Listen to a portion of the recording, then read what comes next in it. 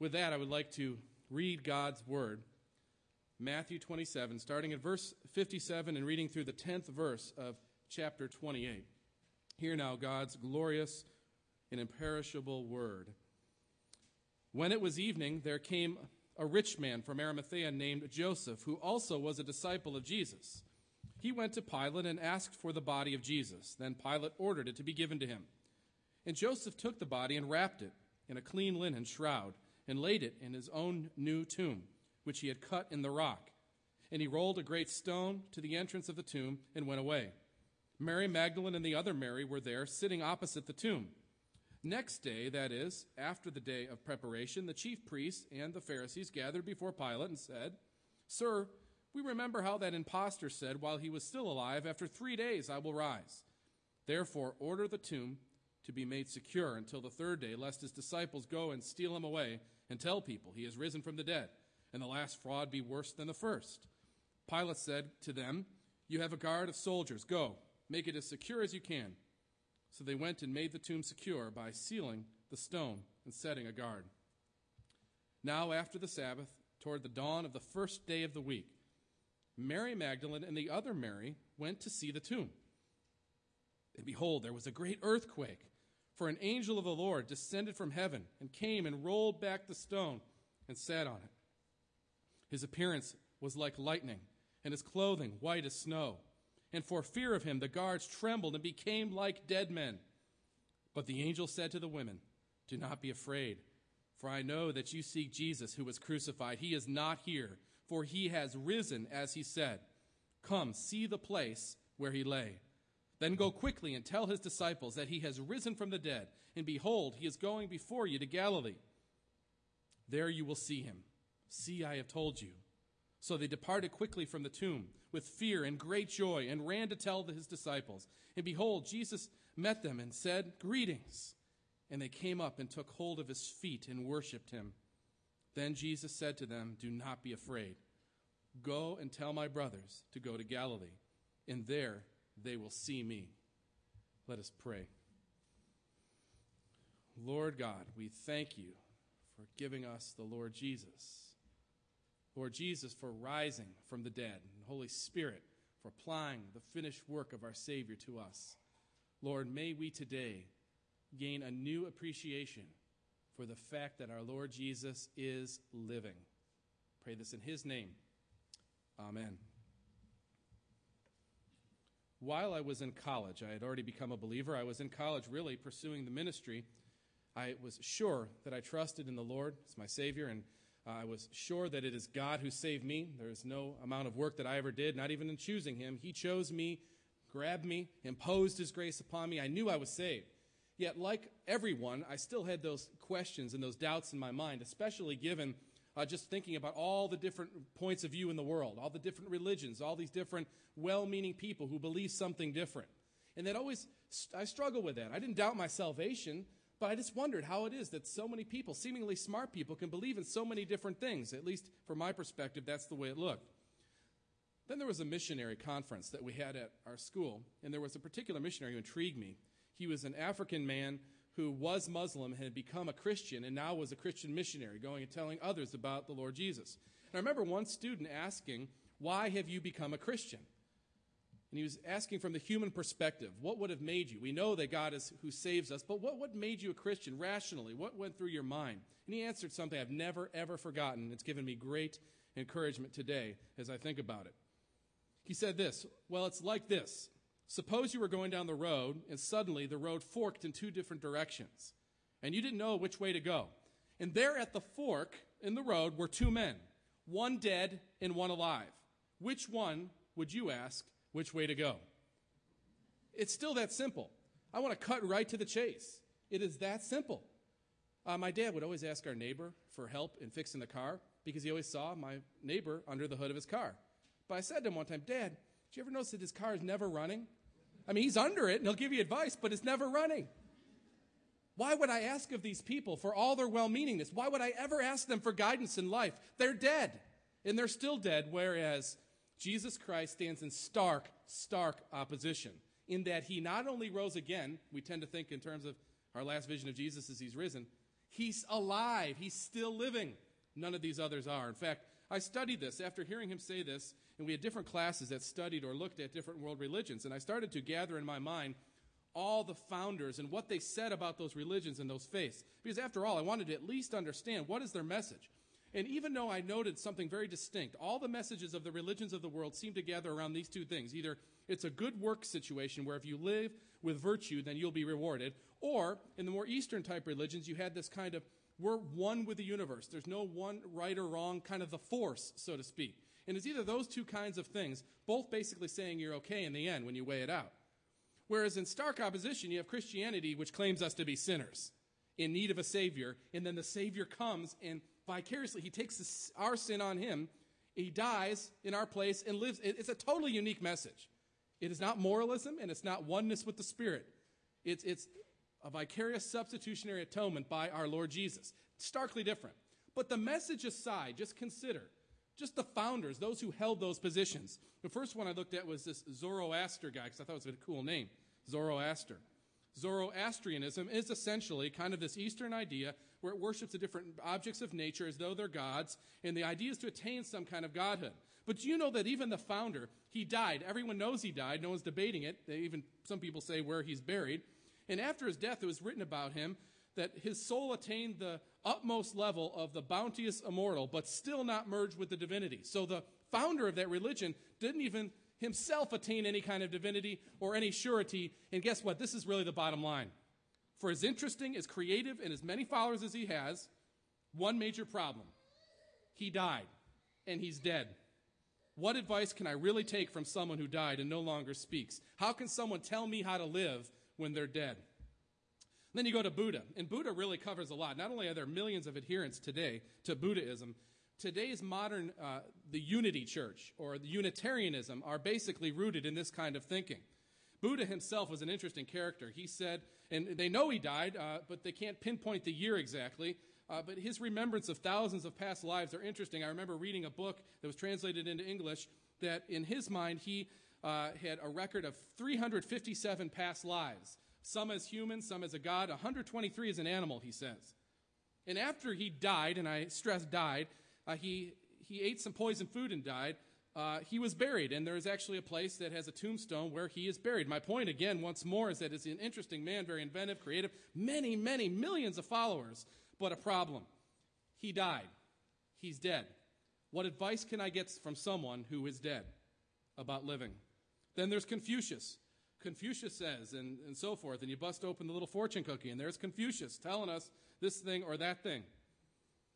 Born to a poor family, lived about 500 years before Jesus. I searched out what it is he said. Very similar to what Buddha said, just it sounded a little bit more quippy, a little more, you could capture some of what he said. It's very interesting, very commonsensical, very interesting, very inventive, many followers, but there's a problem.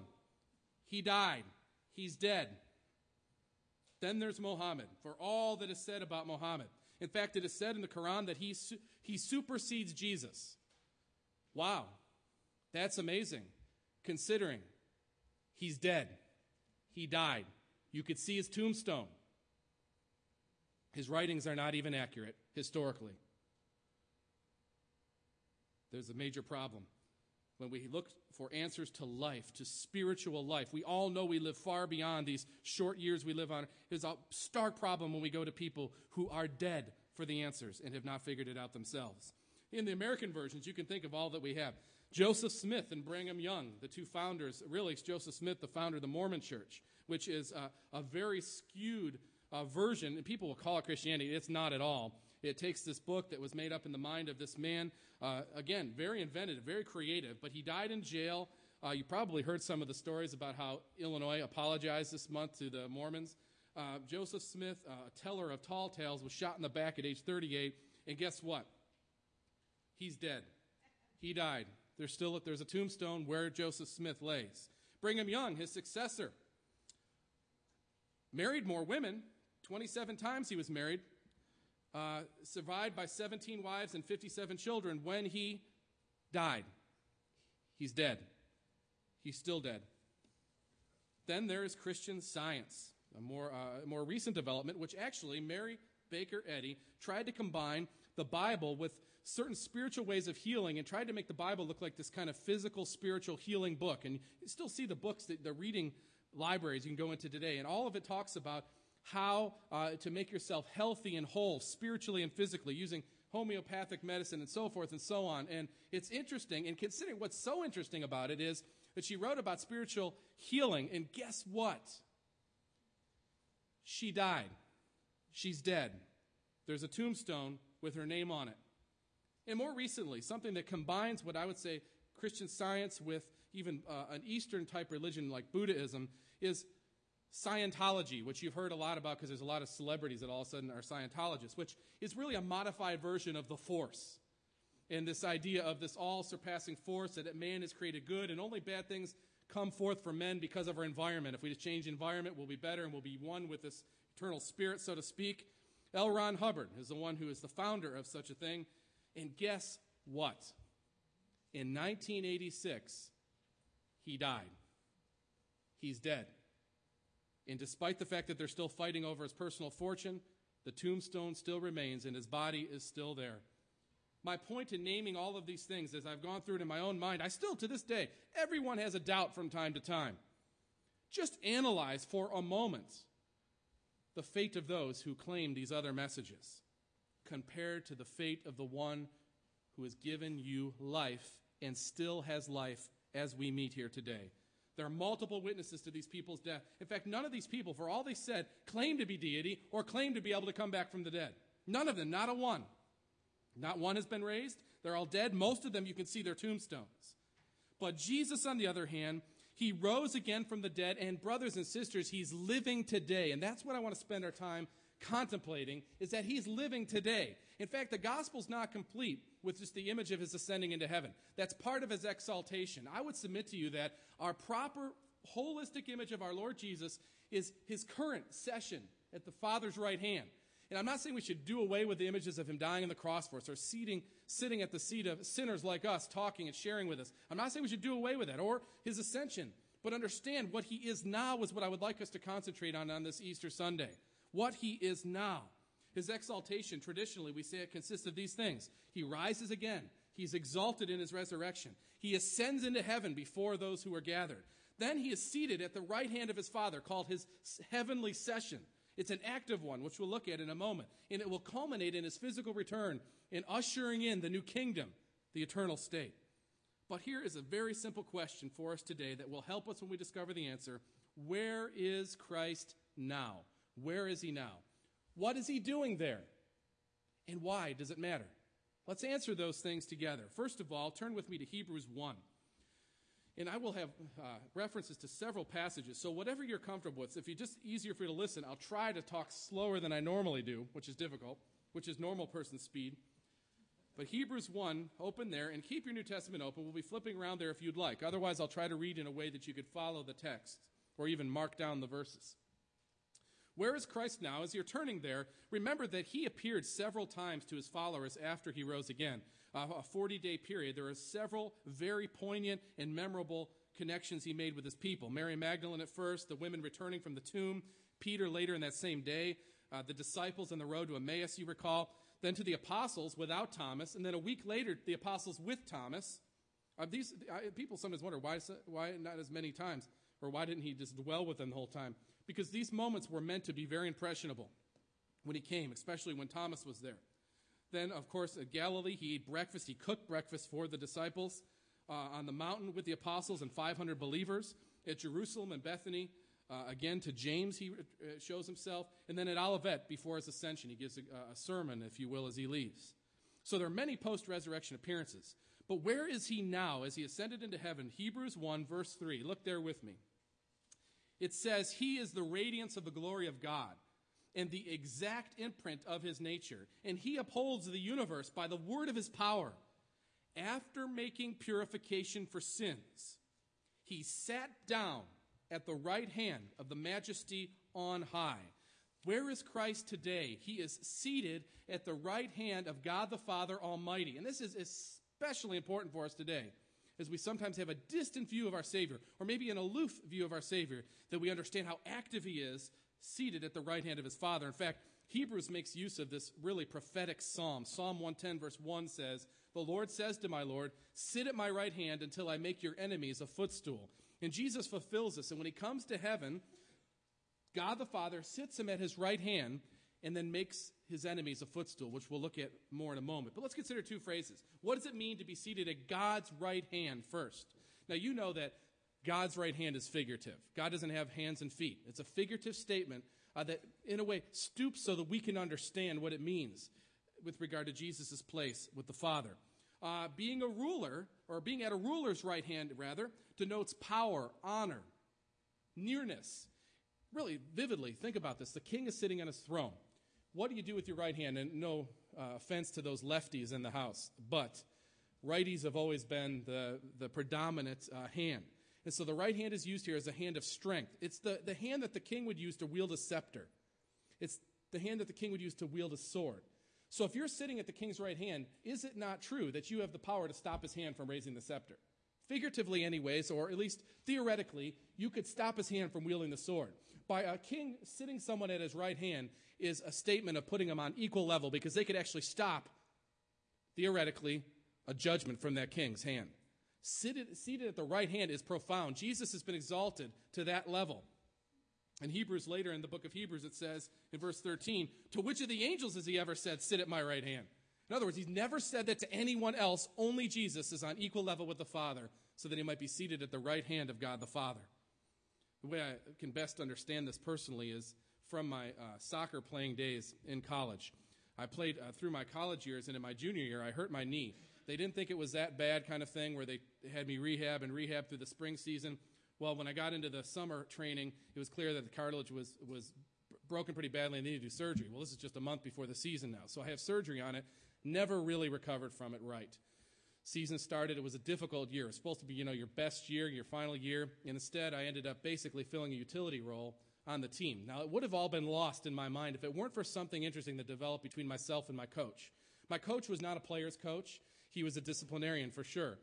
He didn't need any help coaching. He wouldn't take any, and he didn't need any. He had already won 2 national titles before he came to our school in Division II level, and he has won 2 more since I left. Maybe since I left is the reason why he's won 2 more, but at any rate, he's very successful as far as titles go. He's won the Coach of the Year at least 10 times in the last 30 years of his career.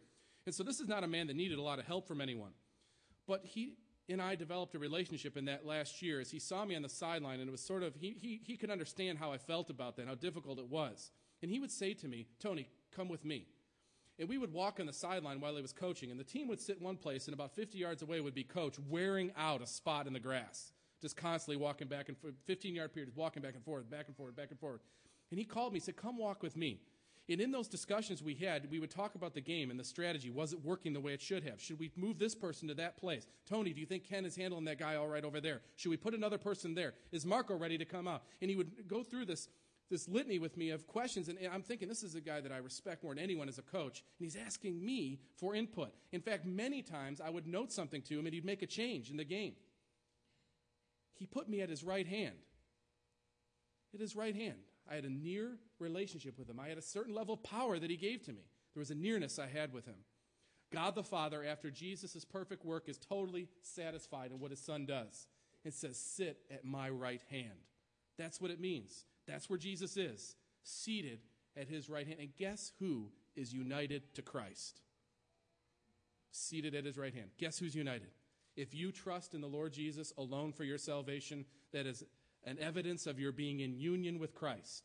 So in essence, he's placed you in the heavenly places with every spiritual blessing, as Paul says to the Ephesians, seated at God's right hand. That is where Jesus is. But let's look also at this term seated or sitting for a moment. He's sitting at God's right hand. Now, for me, sitting means kicking back in a recliner and watching a game. That is a passive view of sitting.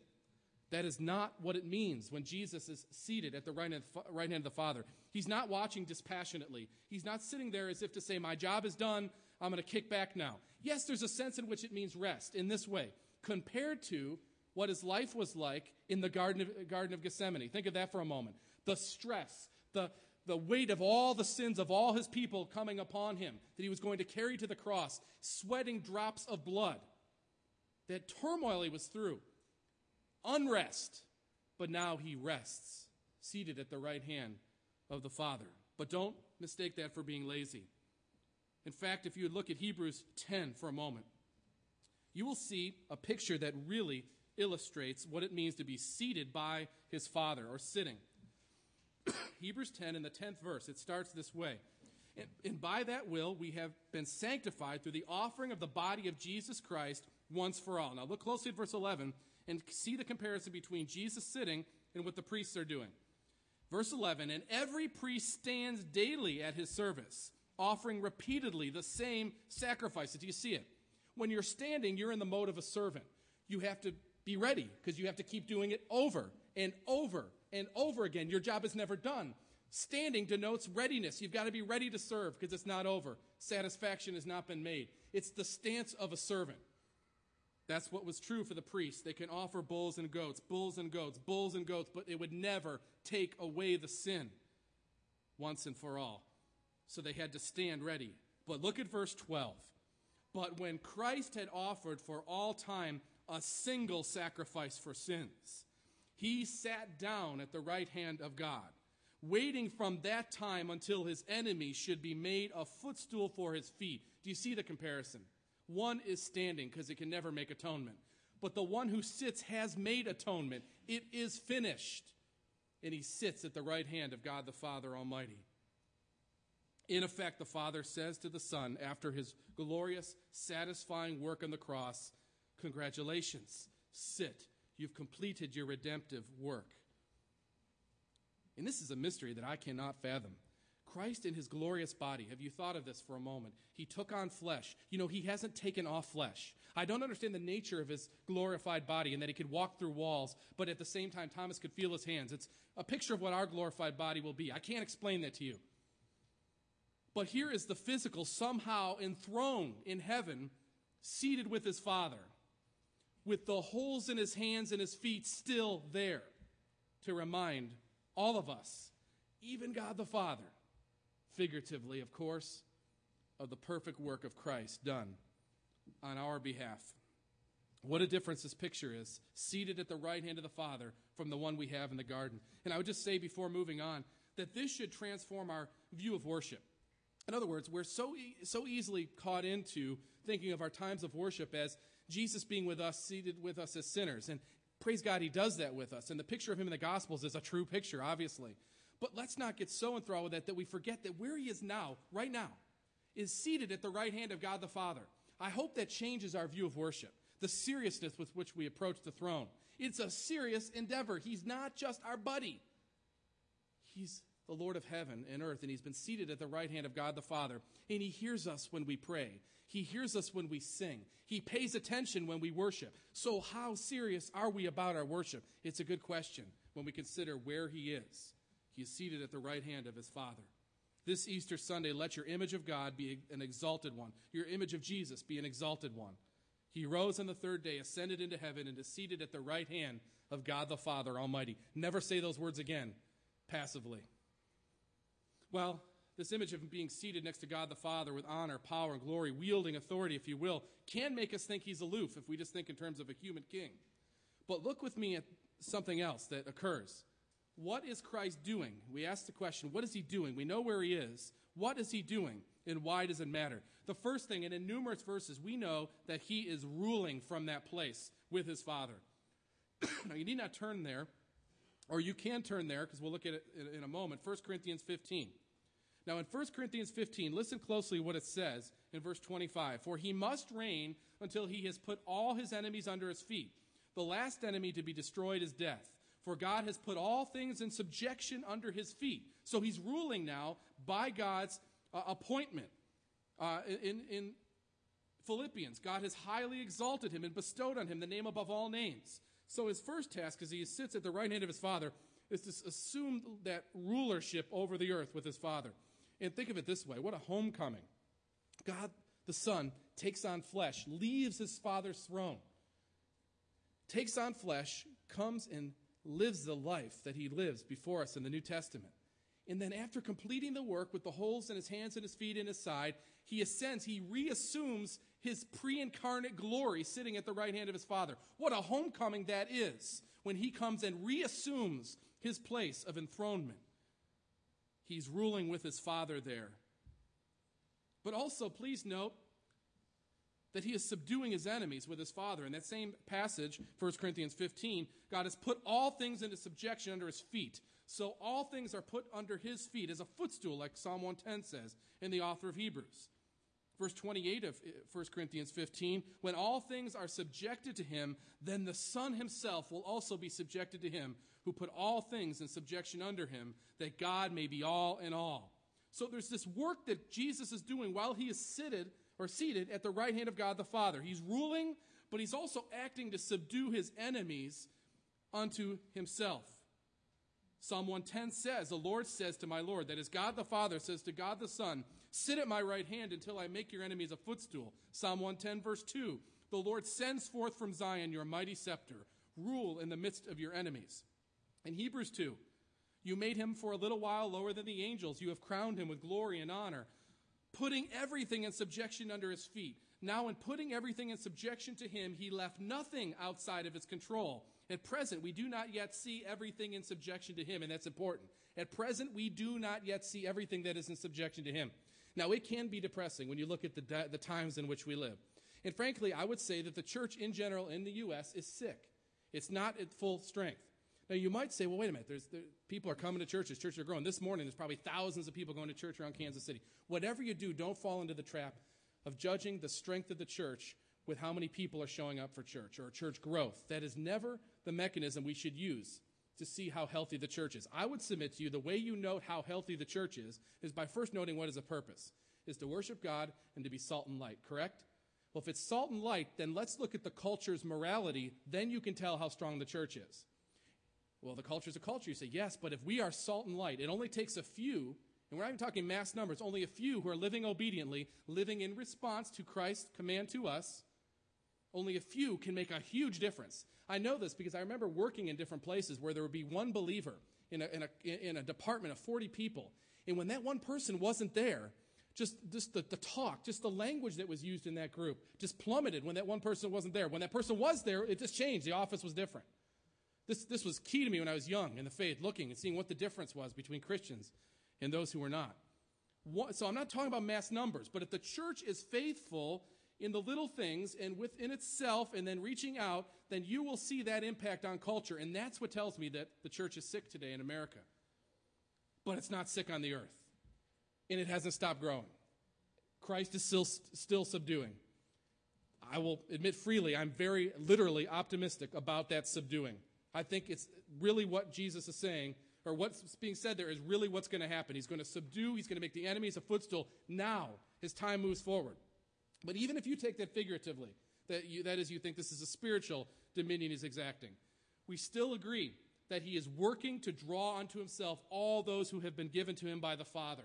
And he's subduing the earth by calling people to himself and giving the church more and more influence in the capturing of those who are God's and in the judgment of those who are not.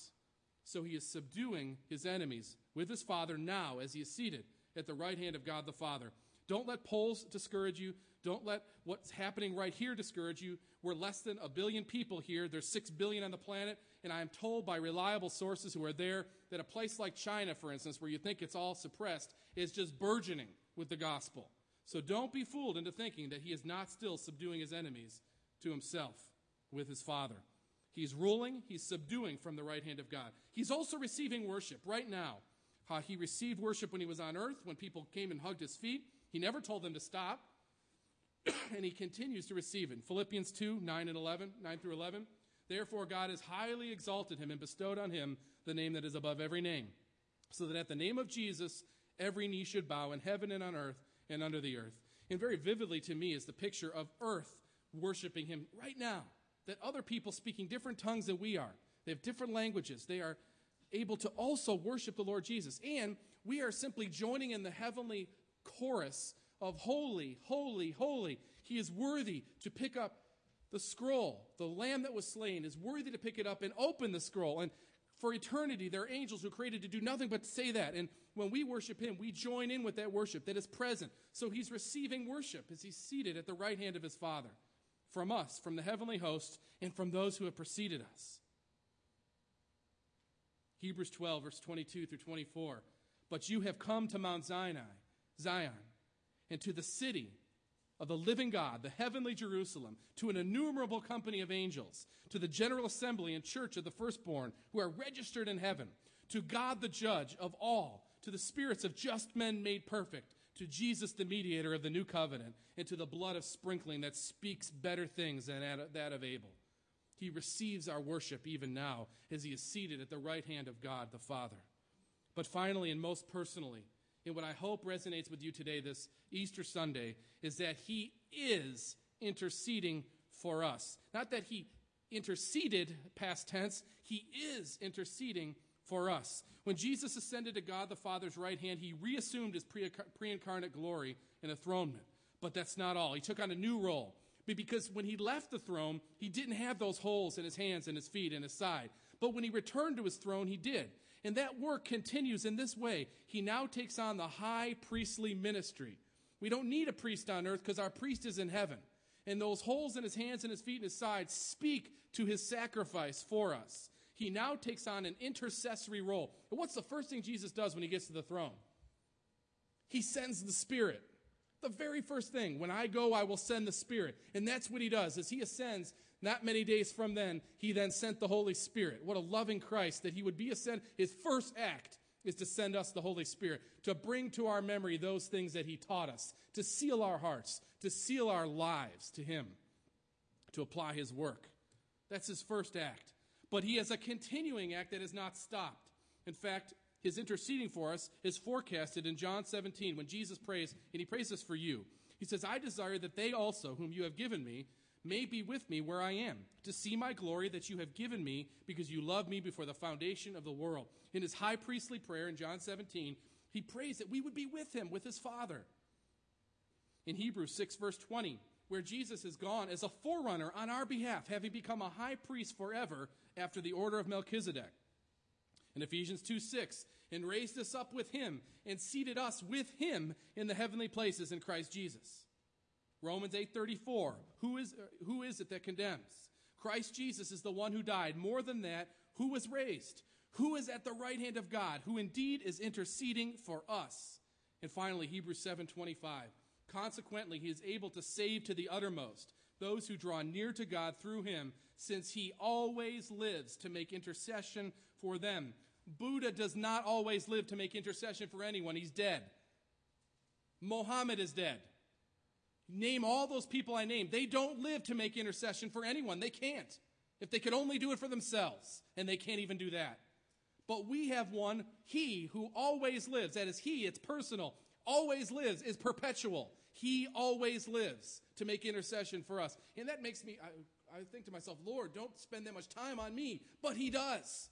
He always lives to make intercession. And you know what? Intercession is not begging the Father for anything. Sometimes you get the picture of he's our advocate in that Tony sins and he runs to the Father and says, I covered that with my payment of the cross, and he's constantly pleading with the Father on my behalf. That is not the picture of intercession Scripture paints for us. Total satisfaction the Father has with Christ. I don't think a word is spoken. If you look at atonement in the Old Testament, you think of the high priest, Aaron, on the Day of Atonement. He brought what? He brought the sacrifice with the blood dripping. Did Aaron say anything? No. He didn't say a word. What spoke? The blood spoke. So God the Son sits at the right hand of the Father when I'm sinning, when I choose to sin. And he intercedes for me by his mere presence in the completion of his work. That his grace is so great, it's far greater than all my sin. I want you to think for a moment of the worst sin in your life, one that you would never tell anyone, that you'd be horrified if I would just say what it is right now.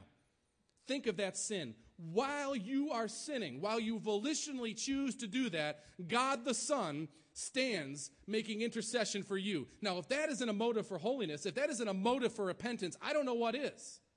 That the Son would still stand and intercede for you. He always lives to make intercession for us, that we be seated with him. Brothers and sisters, your prayers are heard. He intercedes by his mere presence and his worthiness Let this compel us to look at life differently. Those other people I mentioned, while well-meaning, while many followers, while probably genuine in most cases, they are dead. When we're on that road and there's a fork, who do you look to? The one who's alive or the one who is dead for your direction?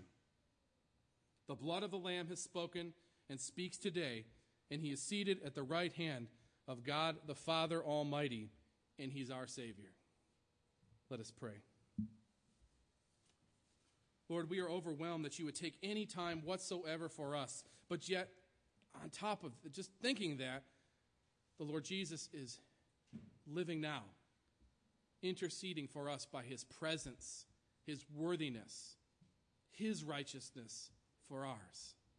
Lord, we are overwhelmed by what you have done for us in the Lord Jesus, and it's all about you. Yet we receive so much. Make us new. Make us obey you now as we consider what you have done for us. When we're about to commit that sin that we have in our mind and our heart, allow us to have a glimpse of what you have done so that we might sin no more. I pray, Father, that this would bring glory to you and that your church would use to be salt and light in this world that desperately needs the message, the clear message of the gospel of grace. We pray this in Jesus' name. Amen.